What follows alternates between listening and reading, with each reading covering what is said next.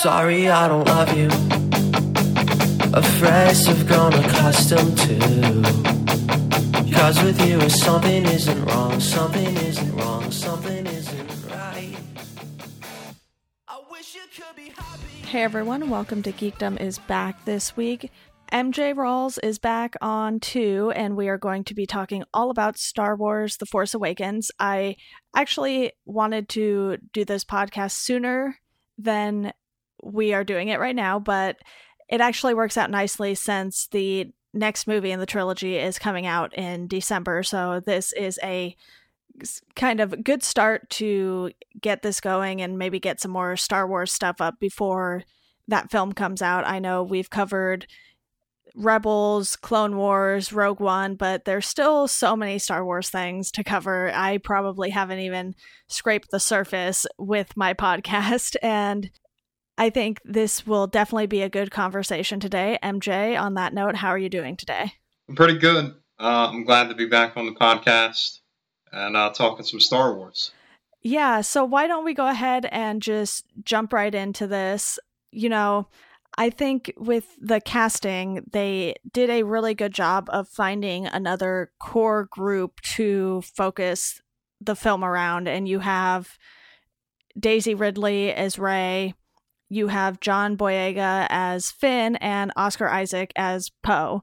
So I think, you know, yes, it's kind of the same as in its two men and a woman like it was for the original trilogy and everything like that. But what do you think about these casting choices and how they've portrayed the characters based on those choices? Well, in terms of Force Awakens, you do still have the three core characters like you had in the original trilogy with like Luke, Han, and Leia. Yeah. It's a little different because with Rey, if you juxtapose Rey and you juxtapose Leia, Leia is strong. I mean, you know, she killed Jabba the Hutt, you know what I mean? But like, she's strong in a diplomatic way. She's often like the figurehead of, you know, Princess Leia, and you know, she gets into combat where Rey is, you know, at first the scavenger that you find on Jakku. Right. And then she goes into her, you know, she's force sensitive, and then she kind of grows into her power and stuff like that. And then she kind of becomes, quote unquote, like our Luke in this new trilogy. Poe Dameron is kind of like the charismatic, you know, X-Wing fighter pilot, like almost like Han Solo. And then Finn is just kind of, well, he was a stormtrooper. Then he kind of wakes up, and then he kind of goes on his own path to try to, you know, do good and atone for what, you know, the First Order has done. So they're like a little, like we still have the core, but we're getting there different than we did with, you know, Han, Luke, and Leia. Yeah, and I think with Rey and Poe, there's actually quite a bit of Luke and Han in both of them, because when we see Rey in the Millennium Falcon doing all these sorts of crazy things, because she knows how to fly, but she doesn't really know how to fly nearly as well as Han or Luke did in the original trilogy. And then we see her, you know, leave with Chewie at the end and everything. And her and Han sort of just had this connection where it's like, okay, she's sort of going to take not necessarily his mantle, but he's comfortable with her being in the Millennium Falcon, and Chewie likes her and that sort of thing. And then with Poe, you know, he flies an X-Wing like Luke did. And like you said, he does have that charisma like they portray in Han Solo. So with those two, it's a little more ambiguous, I would say, on who exactly they're supposed to be. But it's not like they made Rey be the next Leia or anything like that. And I think even though there are some similarities to the original trio from the original trilogy, they've put a little bit of a spin on it. And the fact that Finn was a stormtrooper sort of just gives them a whole different perspective on this, because yes, they've had some people defect to the rebellion who had inside info on the Empire and everything like that. And Finn obviously has that with the First Order, but I think they just did a really good job of not making them just copies of these characters we've already seen. Yeah, going in, I guess what a criticism that people said about The Force Awakens, that they felt like it was too much like A New Hope. But I think a good thing that J.J. Abrams did was, with the new base characters, like you said, give them little instances of what we already know. Yeah. Of course, you have Leia and Han in the movie, more of like guiding forces, and you only hear of Luke. Like, you hear legends of Luke, like they're looking for Luke, Luke has gone missing, blah, blah, blah. And that kind of guides our new characters into their new journey. So it feels familiar, but it also kind of feels like something new. Like, you're getting to know characters that you're going to know, down the road with these next two movies. Yeah, exactly. And while they're doing, these sort of side stories in between the trilogy movies and everything, I think this is still going to be their core group for at least this first new trilogy that they do. And the fact that, they just give you these characters right off the bat, they don't feel the need to sort of put in Han, Luke, and Leia at the beginning and then introduce these characters. We see a little bit of each of them, and they're not the only new cast members or anything like that. So you then have General Hux and Captain Phasma, and you have these new players, and especially Kylo Ren for the First Order. And I think they did a good job there too, but I think these three are still going to be the main focus along with Kylo Ren, and it'll be interesting to see if we see Captain Phasma again, first of all, because apparently she went down the garbage chute and, and who knows where General Hux ended up, or if he ended up being reprimanded, which with the First Order probably means, you'll end up dead somewhere. So it'll be interesting to see who all they bring back from this film specifically, other than the three, rebellion heroes, so to speak, and then Kylo Ren. But what do you think about the Empire becoming the First Order too, and having a sort of new cast there without really bringing back any of the former cast, other than whoever Snoke is, if he ends up being tied to the original trilogy or anything like that? Well, I think that the First Order is a lot more dangerous, and you kind of have to up the ante. Right. Because, in the first trilogy, you had the Emperor, and you saw how he Palpatine became Sidious, and then you had, Anakin Skywalker, who's supposed to, be the one that brings the balance to the Force and stuff like that, fall from grace and become a shell of himself. Him as Darth Vader, he's still powerful, but he's not what he could have been. Right. Kylo Ren is, from him, here's the thing, he's evil. Like, I mean, if you're gonna kill, spoiler alert, but I'm, assuming everybody's seen the movie. Yeah. If you're gonna kill your own dad, you know what I mean?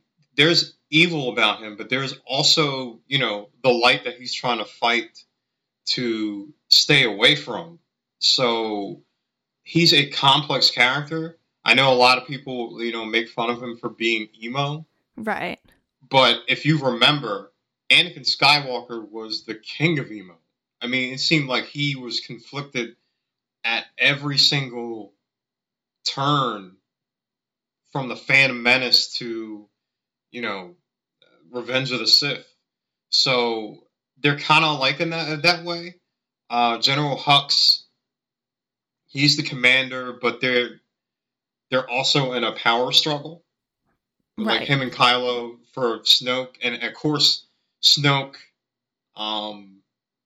we don't even know who he is. I mean, there's rumors and theories out there that he could be, Plagueis or Darth Maul, which I don't think he's Darth Maul, but right. Or he's coming from the Outer Rim, and we still don't really know who he is yet. What is he?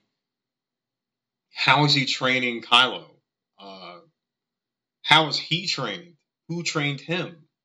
So the First Order, with the weapon that they have and whatnot, there's still a lot of unknowns. And I feel like in the new movie, we'll really know what their destructive power is. Yeah, and that sort of leads me into the next thing I want to talk about, which is the balance they struck between the old characters and the new characters. And I think, like I said, with them starting with the new characters, that sort of set them off on the right foot, because we get to see each character sort of in their element. Poe's going to retrieve part of the map that will lead them to Luke, and he's there with his droid BB-8, which is, I don't want to say he's like the new R2-D2 because he's a totally different type of droid, but it's sort of that same feeling. And then Finn, we see him in that same opening scene. We just don't know it's him yet, but he refuses to kill any of the villagers. And then, after that scene has passed, we sort of go to Rey as a scavenger, and she's just fighting to survive and is still hoping her parents will come back, even though based on the flashback they show of her when her parents leave, I feel like it has to be at least like somewhere between 10 and 15 years when her parents left. So she's been waiting quite a while, and I think that just goes to show the character of all three before we even dive into, okay, here's Han, here's Leia, and they're all looking for Luke, and that sort of other story that we get along with this. Because while looking for Luke is a huge part of the story, it's not the only thing that happens in the movie, and I think that was a really good choice on their part. So what do you think of that balance they sort of struck between the new actors and actresses in this and the characters we're so used to seeing from that original trilogy? I mean, I thought they did a good job even before the movie, and kind of like downplaying any leaks and like just letting inklings of information, the trailer here, pictures there and stuff like that. Because I went into the movie and I had, I knew that Luke had went missing, but Luke doesn't turn up until the very end of the movie. Right. So like Luke is kind of like the new legend as like, an Obi-Wan or somebody like that. I liked it because, well, one, it makes me anticipate this one coming up. For a person who's seen the previous trilogies, I kind of wanted something new. I wanted something, the thing about the Star Wars is that a lot of families went.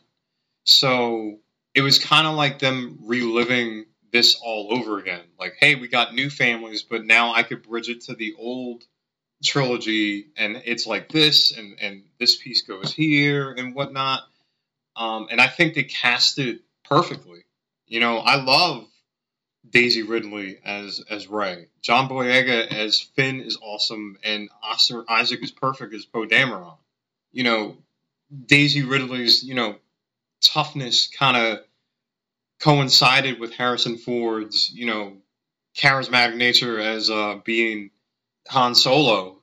Everybody fit together, you know what I mean? And then you had Leia, who's like the ultimate, as like the ultimate mom. You know what I mean? She's like the mother figure. She's the head of the rebellion. So I think everything that J.J. Abrams set up was perfect. That you felt familiar with the storyline, like, hey, I've kind of seen this before, but Right. It still had that balance of it being a new experience.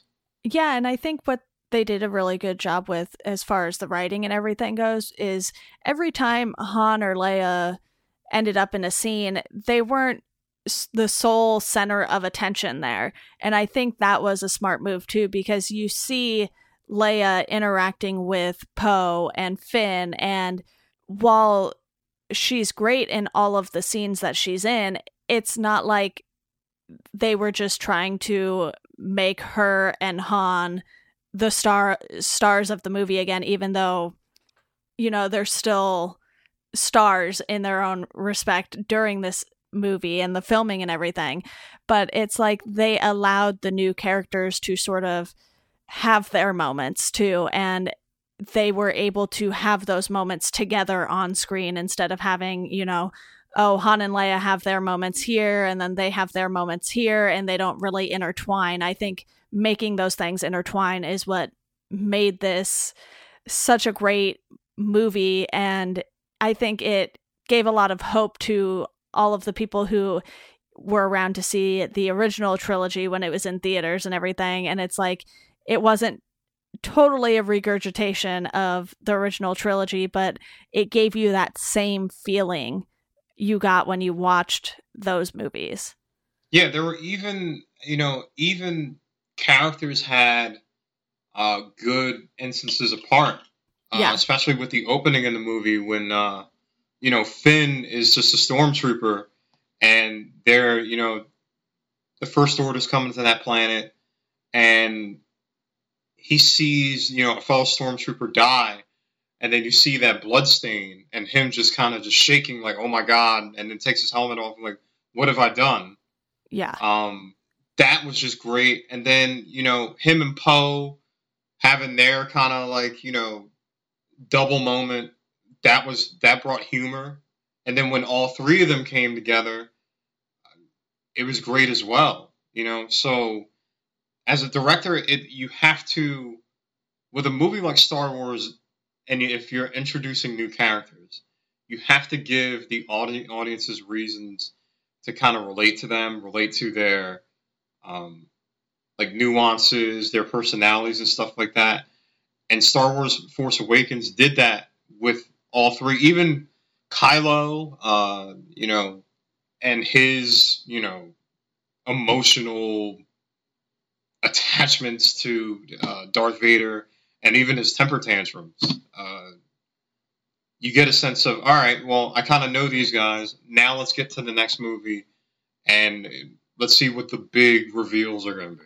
Yeah, and I sort of just want to talk about the movie in general now because there's so much that goes on here. The movie's, I think it runs about 2 hours and 18 minutes or so, but we'll call it like 2 hours and 10 minutes because we all know that credits sort of take forever on big productions like this because there's a lot of names to throw in those credits. But, we get just over 2 hours of this movie, and I thought it was paced really well because none of the scenes seemed to drag on longer than they needed to, and there was sort of always something of relevance and of importance going on in this movie. It wasn't like there was any really filler that they were just throwing it in to be like, okay, we need to make this about 2 hours, if not longer, as they do with a lot of, movies now. And some of the standout moments for me were when we see Finn find BB-8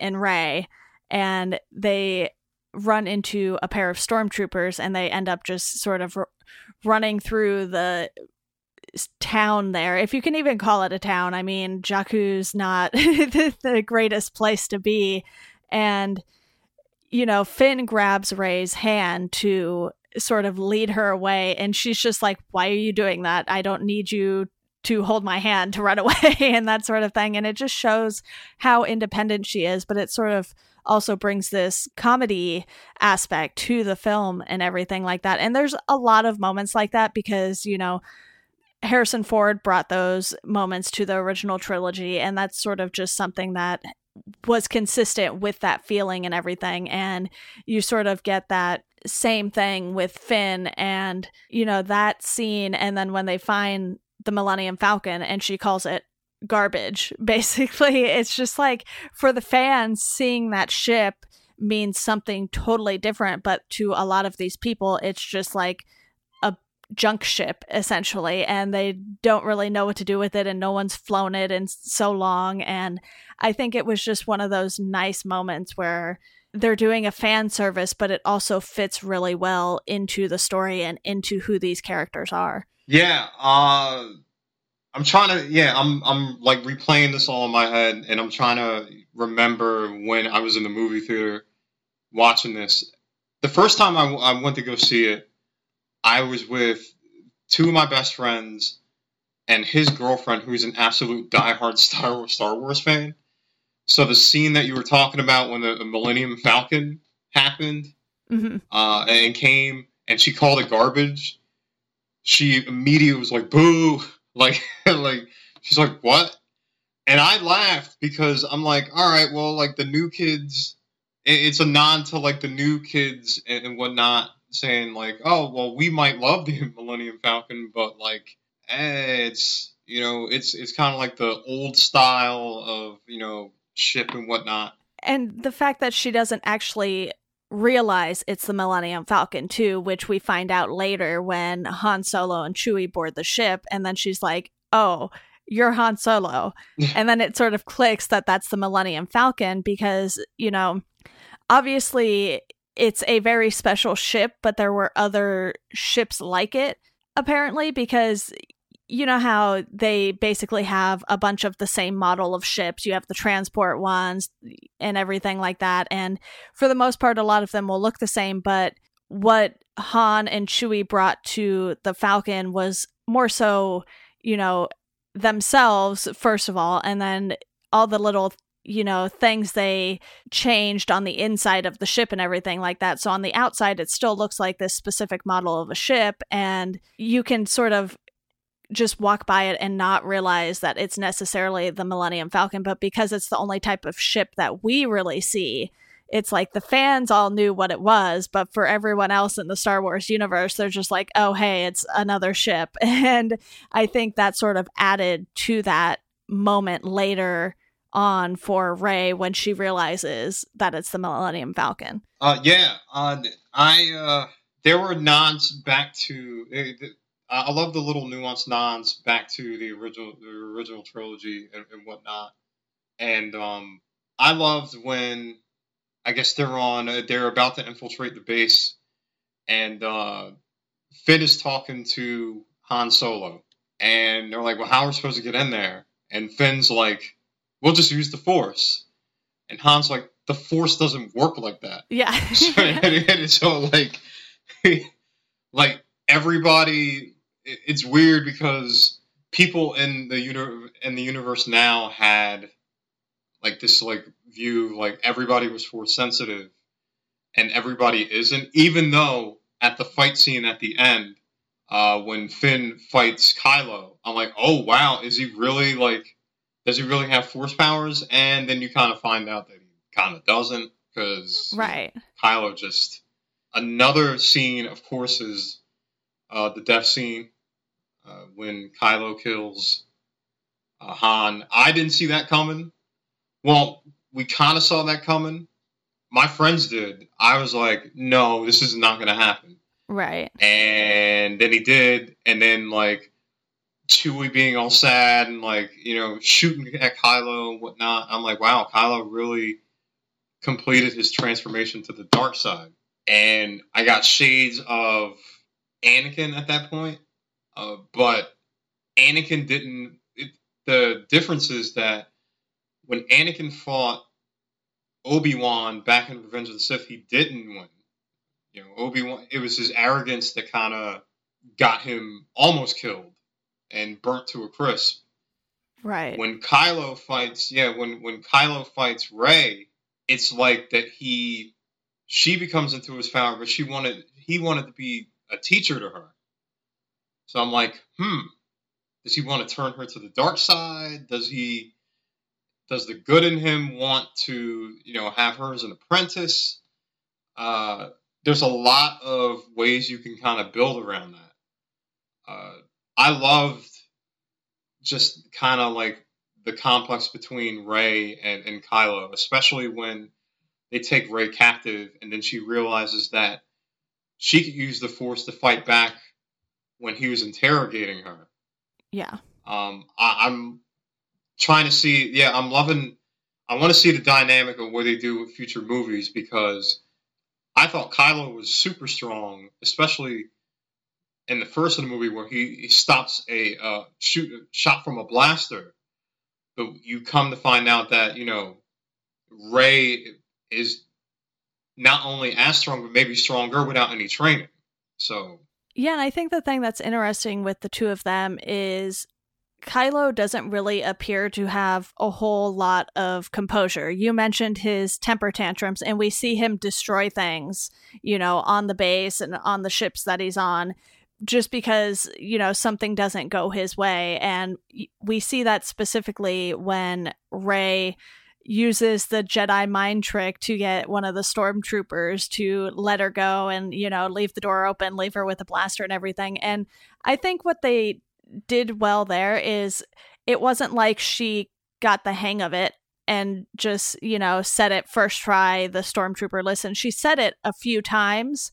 And while that still seems like a fairly quick learning curve, I think because of the fact that Rey has a lot more composure and patience than Kylo Ren does, it was easier for her to sort of more quickly get a hang of these things because she stayed composed while Kylo Ren just sort of kept getting angrier and angrier, and he was no longer really in control. And when they're fighting out in the snow and everything, it obviously helps that Chewie got a shot in, which I think if you want to really compare Kylo Ren to Vader, Vader would have never let that happen. Chewie would have never come close to shooting Vader, probably. And I think that shows while Kylo might end up being more powerful than Vader, if he's not composed enough and just, as ruthless as Vader was, it might not matter in the end. So it'll be really interesting to see how they have his character progress throughout the trilogy.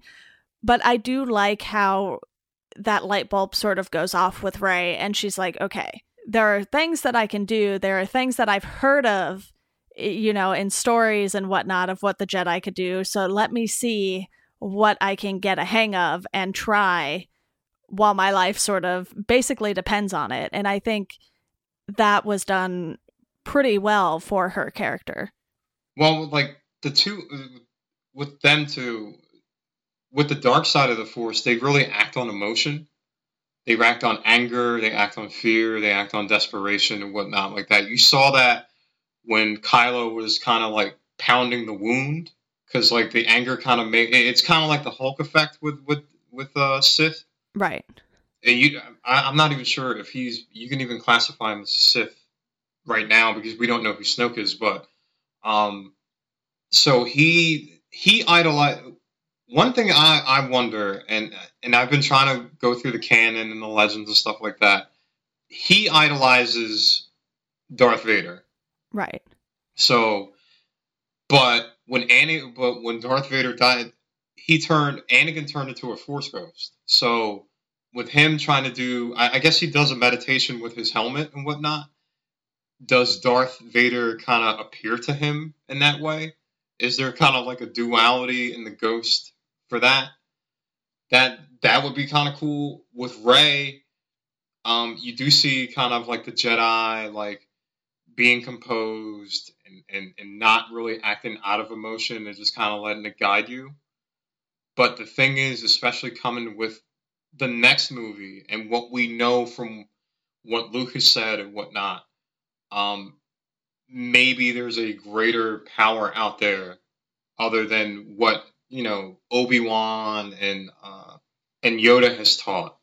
And I don't know if they're going to go in the gray Jedi category, especially when, Luke says, the Jedi must end. But you do kind of see that with Rey, it's going to be different. It's not going to be your, typical, Jedi ways. This is going to be way different. She's going to need it, especially because I think Snoke is he might be way more powerful than Sidious. Well, I hope. So we'll see. Yeah, and another thing with Rey is they didn't just imply that she had the Force within her or anything right from the start of the movie. They gave us these little bits of it throughout, and it sort of culminated in that fight with Kylo Ren. And when they get to the cantina and, they've had their conversation with Maz Kanata and everything like that, who is a great addition too, because, when you think of the original trilogy and sort of the Star Wars universe in general, it's very likely that some sort of cantina is involved. And I think this one, sort of being so secluded, it was a nice touch. And there you have the lightsaber basically calling to Rey, and you get this crazy vision out of it. And this is all before, she even knows that it was Luke's lightsaber, which she finds out. And it's just one of those moments where you're like, okay, they want to go to this place with this character, but they're not giving it to us all at once. They're sort of just building up to this moment. And I think they did a really good job with that build up, because if they had just been like, hey, here's this person and they can use the Force, I don't think it would have been quite as exciting of a journey for the character. Oh yeah, in those instances, you also hear Obi-Wan Kenobi's voice in the background. Right. So, like, there's this curiosity what lineage Rey comes from, because you don't really know who her parents were that left her on Jakku. Right. Is she a Kenobi? Is she a Skywalker? We don't know yet. All we know is, she's about to train with Luke. So, yeah, I love how, the movie raised more questions and didn't get annoying. Like, you saw the movie and I know some people, read the comics that happened before, read the books like we have, like we read the books that came after or in between this and The Last Jedi. It inspired you to try to dig up as much information as you can. Yeah, and Lucasfilm does a great job with that, because basically they have this entire group of people overseeing every aspect of the Star Wars stuff, and Kathleen Kennedy is at the helm for all of the movies and everything. So there's going to be this continuity and everything, and this story that all of these different types of media are going to follow, whether it's the comics, the books, the movies, the TV shows, everything fits together.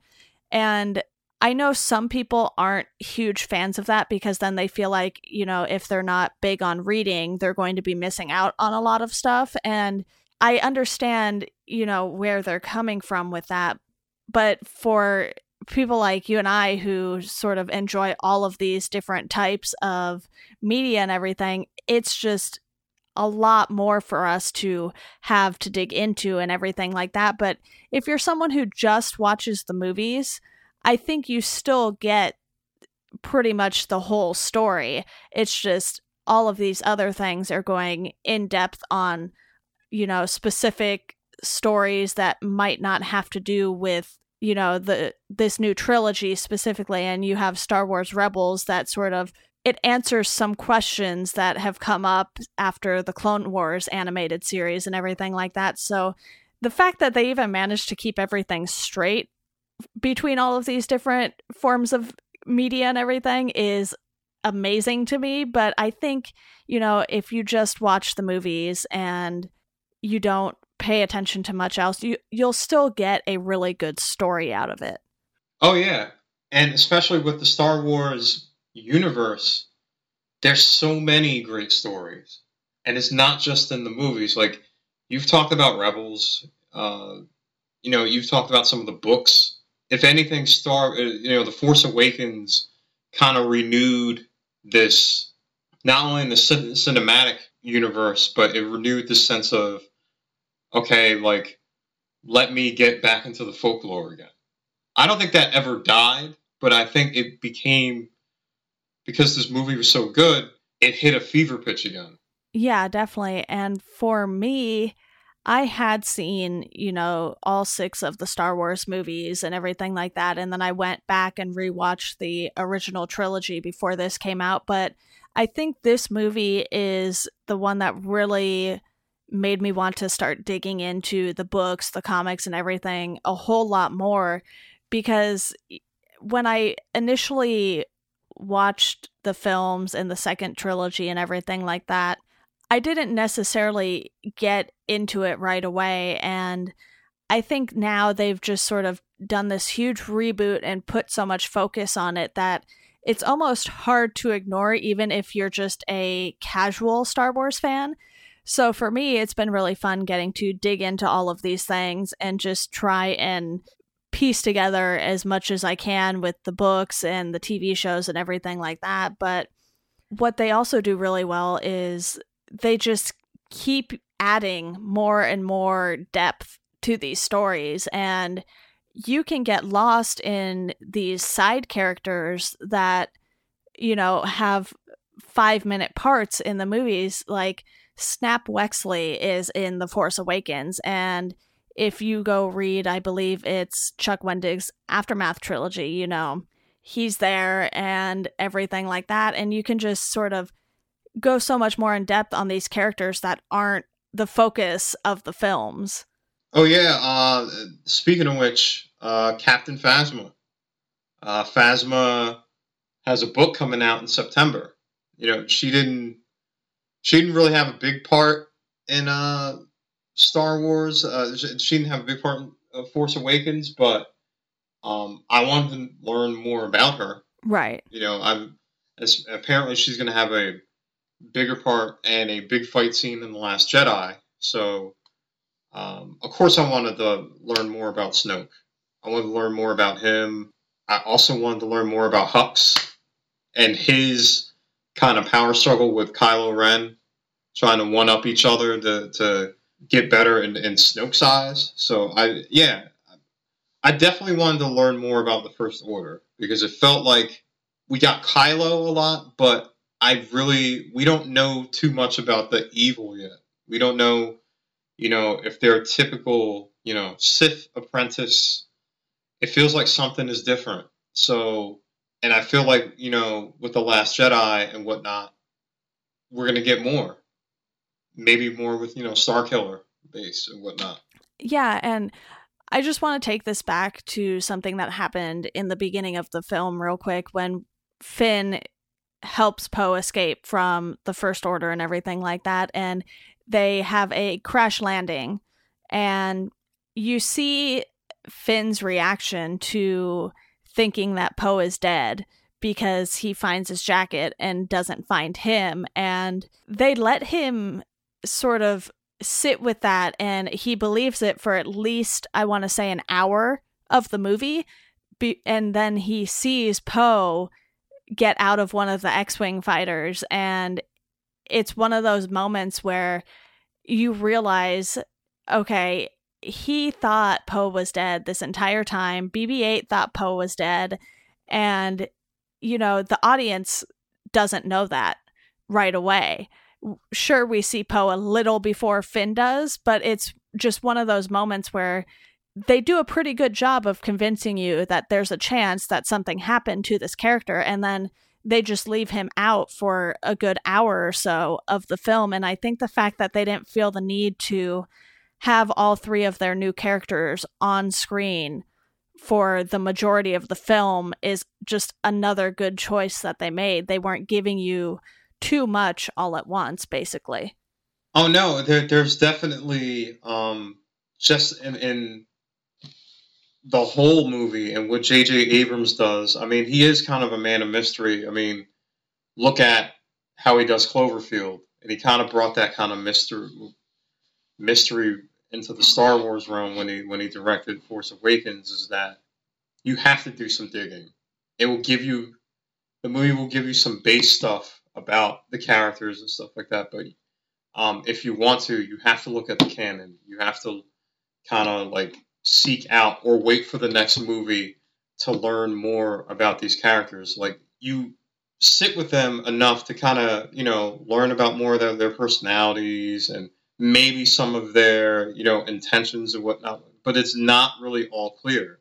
It just seems like everybody kind of got thrown together, and all right, we're kind of like figuring it out. Oh, by the way, like, there's this big weapon that can destroy a planet. So, you know, Force Awakens is more about, to me, like, everybody, including the audience, kind of like getting reacquainted with Star Wars again. Right. And I think, you know, there were a few things that I noticed with the movie that seemed a tad unrealistic and things like that. And I think the main one was when Han walks on the bridge to talk to Kylo Ren, who apparently was named Ben by him and Leia. And there's just no railings on this bridge that basically goes over a big hole of nothingness. And it was just one of those things where I was sitting there watching it. I was like, why do the railings stop like 6 feet into the bridge and, something like that? But I think, it's one of those things where it's forgivable, because if you just saw Han lying there, I don't think it would have had quite the same effect as it did with him falling off of the bridge. So there were some things. I wouldn't say it was a perfect movie, but it was pretty darn close as far as Star Wars movies go. And I don't know what all they could have really done too much better for this reboot and for this new trilogy. Oh, with the railings, when he gets stabbed, it would be less dramatic if he fell into a railing. Yeah. Other than and then be like, oh, Han could get saved. It's just very impractical, because it seems like anyone could just fall off if they slip or something like that. Oh yeah, I guess Kylo and Han at his old age have very good balance, but I guess with that is if he got stabbed and fell, then it would give them time when he gets shot.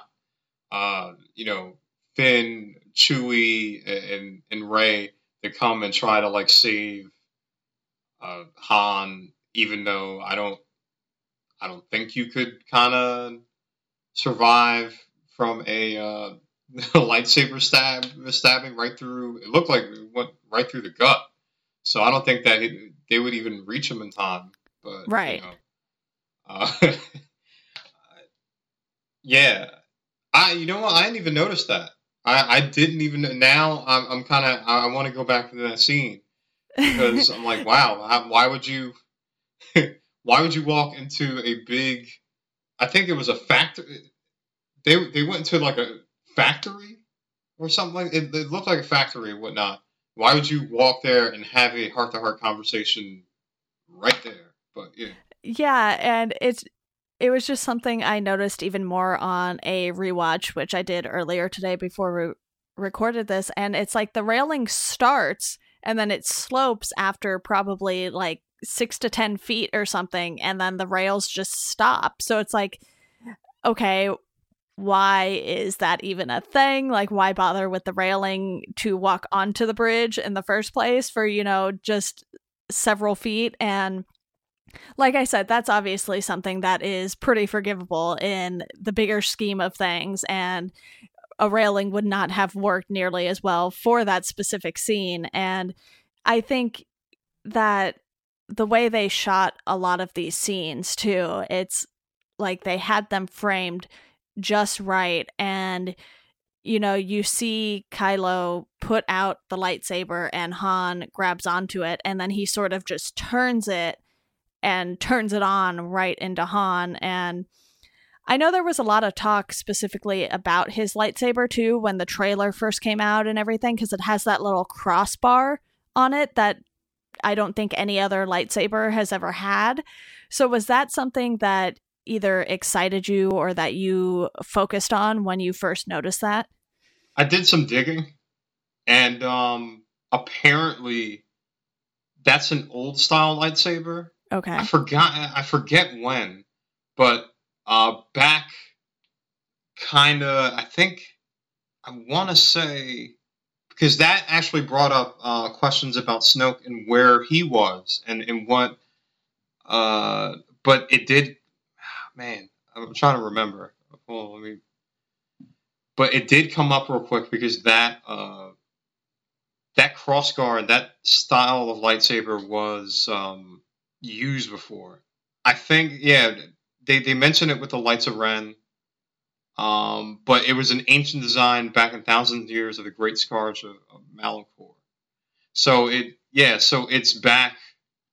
That's back in Malachor when the Jedi attacked the Sith Temple and whatnot. So it goes back a long, long time. So Snoke if he got the lightsaber from Snoke has to be thousands and thousands of years old, because that's before like the Galactic Civil War. Okay. Yeah, I actually hadn't done any digging into that specifically, but I do want to note that even on a rewatch, because I hadn't watched this again since I watched it in theaters, I want to say opening weekend. So I had plenty of time to let this movie sit, and it was still just as good on a second watch. And even though I knew Han was going to die in it, it was still one of those moments where it was like just as painful as the first time you see it happen, because you know what that moment means to him. And then when you see Leia after it happens, you know, they cut to her back at the base and everything, and you just see the pain on her face too, because she knows. And then even after that, when Rey and Chewie and Finn come back without him, she sort of just has this silent moment with Rey where both of them know nothing needs to be said. And it's just one of those moments that they handled so well. Yeah, I think the things with Leia and the scenes with Leia worked a lot, because you got to figure that was years before she saw Han. Like, Han had left and whatnot, and what Kylo did, I guess when he went rogue, kind of tore them apart a little bit. She lost Han for a little bit. Well, not for a little bit, for a long time. And then Luke, her brother, is gone, and it's been gone for a long, long time. And she's the head of the rebels. So a lot is weighing on her mind, but you know, she's still like that comforting figure. She's like the mother. She's kind of like the mother that Rey never had, kind of.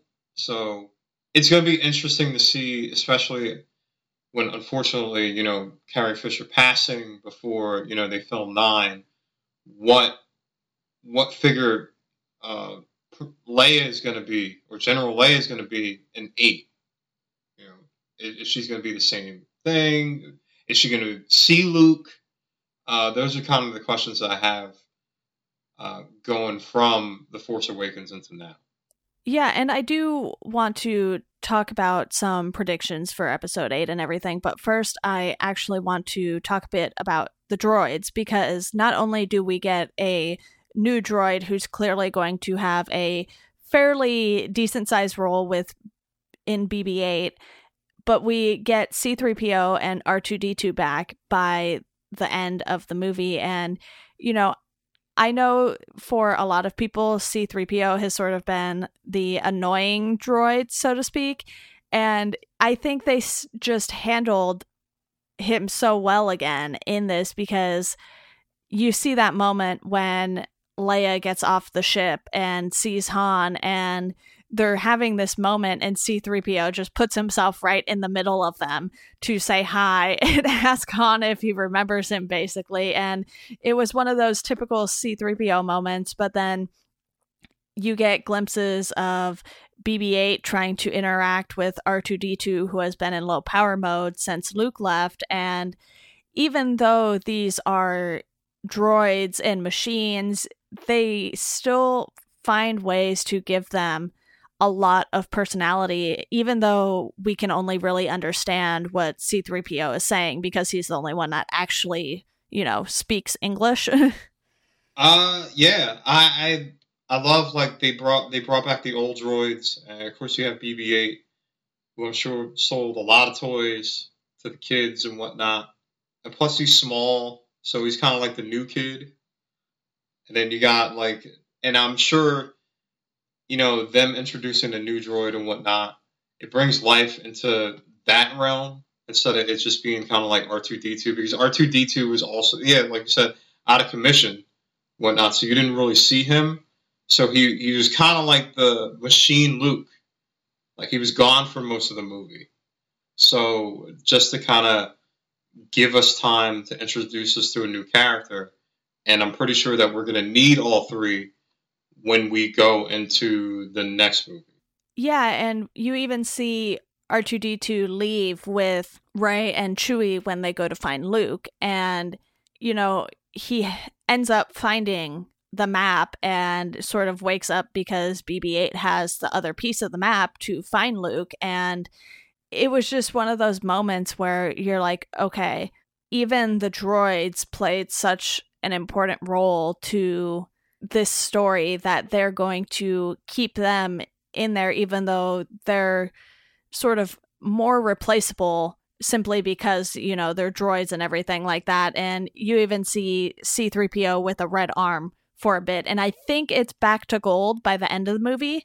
And it's just one of those things where they're so unwilling to part with these droids, even though there are probably plenty of other droids that they could be using out there. Oh, yes. It's definitely, I don't want to call it campy, but it's definitely a nod into, like, you know, here's how we're bridging old and new. You know, he has one piece of the map, they have another. They projected together, and we find Luke. It's kind of like that. Like, it's kind of like the whole, like, you know, each character, old and new, fits into a piece to go into the overall story. Yeah. Well, is there anything else from the movie that we didn't hit on that you wanted to touch on before we go into talking a little bit about Episode 8? Oh, no, I think we pretty much covered it. Yeah, and obviously we have that final scene with Rey holding out Luke's lightsaber to him up on, you know, that island and everything. And I think, at least I'm hoping, they'll just sort of pick up where they left off. So I think that brings us nicely into our Episode 8 predictions here. Why don't you go ahead and give me some of your thoughts or even conspiracy theories on what might happen in Episode 8? I think, especially with, I'm not trying to break down fonts and whatnot, but the overall font is red. So I think that The Last Jedi is definitely going to be darker. It's definitely going to be Our Empire Strikes Back. I'm not going to go as far as think that I think Luke has found a better way, but I'm not really sold. I'm not really sure if he is going to be a Grey Jedi, but I'm going to kind of make that prediction. You know, especially with, say, it's time for the Jedi to end, and what happened with his father and whatnot, and him trying to rebuild the Jedi Temple and then it just getting destroyed again. Maybe, you know, he's kind of done with trying to rebuild the Jedi Order and then maybe found something different. I think that Kylo Ren is going to go full on Vaderish. Okay. I think that you're going to see him a lot stronger. I think that Snoke. I don't think that we're gonna find out who Snoke is until the last movie. I think that we'll find out a little bit more about him, but I think he's going to still be the shadowy, ominous figure in the background. Yeah, that's kind of what I do. It's going to be bigger. It's going to be darker. There's going to be a lot of losses on the rebel side. Yeah, and the last we saw of Snoke, he was basically ordering them to find Kylo Ren and saying that Kylo needs to complete his training. So it's clear that both him and Rey still need training. So I think we'll get glimpses of that in the movie. I don't think they're going to just gloss over that necessarily. And that makes me curious as to whether or not we'll see Snoke in person, because this entire movie, he was a hologram, a very, very large hologram at that. And it'll be interesting to see if they end up telling us who Snoke is, or if they leave that sort of for the final movie in the trilogy. I'm kind of hoping we get that with Episode 8, but I'm not really counting on it necessarily. And I am pretty bad at predicting things in general, whether it's like NBA drafts or what's going to be in the next Star Wars movie. But I think I agree with you on Kylo Ren, and we'll definitely see him become more like Vader because we saw glimpses of it.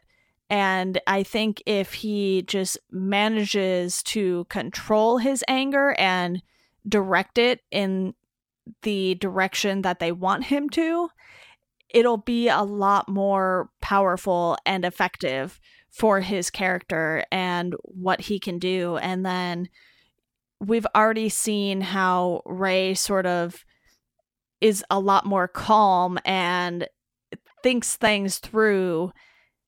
So it'll be interesting to see what they do with her because she seems to already understand the general idea of how to do this, and she just needs more training to improve on that. But I don't know if there's anything really that she needs to fix character-wise like there might be for Kylo Ren.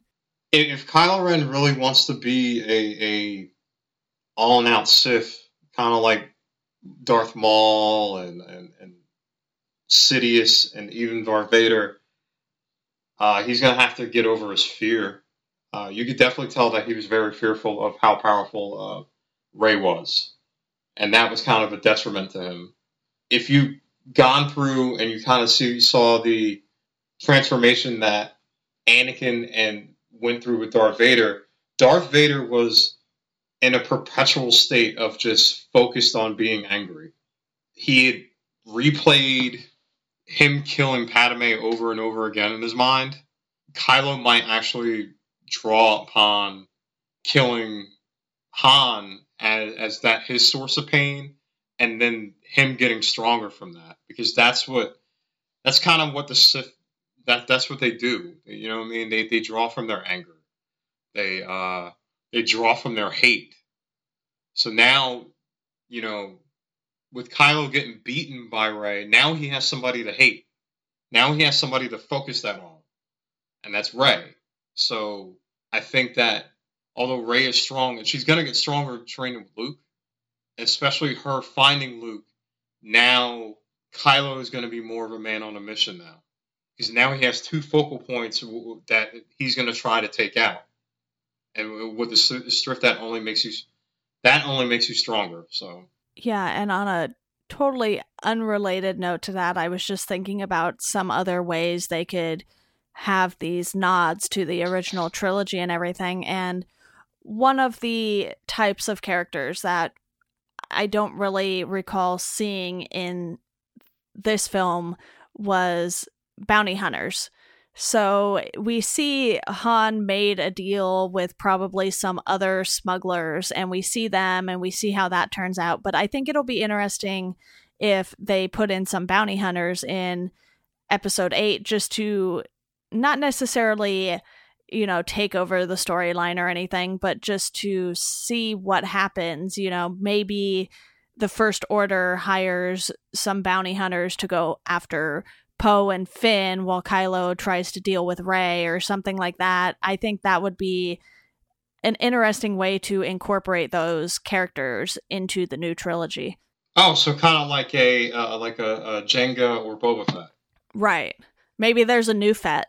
I mean, that would be a pretty good way to keep that going and everything. I mean, there could be, but we don't really know what's out there. And that would actually be kind of cool. That would kind of make an enemy kind of not really tied to the First Order, but kind of still kind of dangerous. Right. Kind of like there was a Jabba the Hutt. There's got to be somebody else. There's got to be somebody else that they could fight other than the First Order. Yeah, because we see Jabba the Hutt, Boba Fett, and they bring in all these other outside forces, basically. So I think because we didn't see that too much in this first movie of the trilogy, it's definitely something that could be introduced more in episode 8. And we did get the cantina scene and all that, but no one really stood out in that scene other than Maz Kanata for me. And you have, the droid that says, alert the resistance, and then the woman who goes and says, alert the First Order, their droid is here, and everything like that. So I don't know, what happened to a lot of the people in the cantina because it was attacked. So we don't really know who survived that, and if anyone from there, was a bounty hunter or anything like that. And it'll be interesting to see if they bring back anyone from the cantina as well and have them sort of play this bigger role since they were in the background in this film. Well, I think especially because now, it's going to come out that, like, Luke has been found. Right. So I think that will turn up. That's definitely going to turn up more people. That might bring about some older people. That might bring about some newer people. You know what I mean? So I think that Luke coming back into the fold and definitely hearing that there's a reappearance of Jedi is gonna dredge up a lot of people going forward. Yeah, and I think that was a good move too, to not overdo it with this one and try to bring back every aspect that they had in the original trilogy and everything. Oh, now I think it would kind of overwhelm the movie, right. especially for newer viewers. You know what I mean? Like for people just kind of getting into Star Wars for the first time, there's a lot that you have to catch up on. Like there's two whole trilogies that you have to catch up on before you even do this one. So, I think they did enough where they gave you stuff new. So now you can kind of go back and see. I mean, if you really do want to kind of go watch The Phantom Menace, it's not really my personal favorite. But if you want to go start from The Phantom Menace and then kind of end with Return of the Jedi, you can. You know what I mean? So you won't feel overwhelmed with all this folklore and whatnot once you get into the universe. And then with older people or us who are familiar with the Star Wars franchise, it just kind of felt like kind of going back and like visiting an old friend with like, and then they kind of just introduce you to new friends. Like, hey, I haven't seen you in a while. Here's some new people and some new storylines and whatnot. And it felt good. Yeah. Well, it'll definitely be interesting to see what all they incorporate with 8 and 9. And the fact that we're now getting additional movies too, I think helps a lot with being able to tell these stories that you might not get to tell within the parameters of the trilogies. So I'm definitely looking forward to this. I think the Thursday night showings fall on my birthday. So, if anyone would like to take me to see that, excellent birthday gift if you ask me. But it'll definitely be a different experience to seeing episode 8 because of the fact that Carrie Fisher passed between the movies and everything like that. So I think this one might still be just as emotional for people as the first one was with the Force Awakens and them bringing it back and everything. Is there anything we missed that you want to touch on? Just kind of touching on the Carrie Fisher thing. That was really sad. Right. It's definitely going to bring The Last Jedi some sentimental value.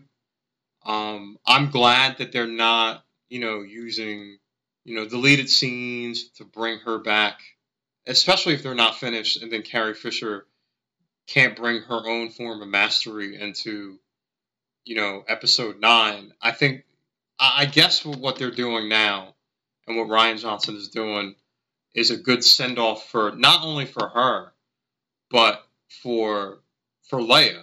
Right. Leia is, everybody kind of talks about, Wonder Woman and how great it is, but Leia was also, one of those strong females. It was a comic book universe with a strong female character at the present. So I know how much Leia means to people, and I think this movie is actually going to be a very good depiction of that character as a whole.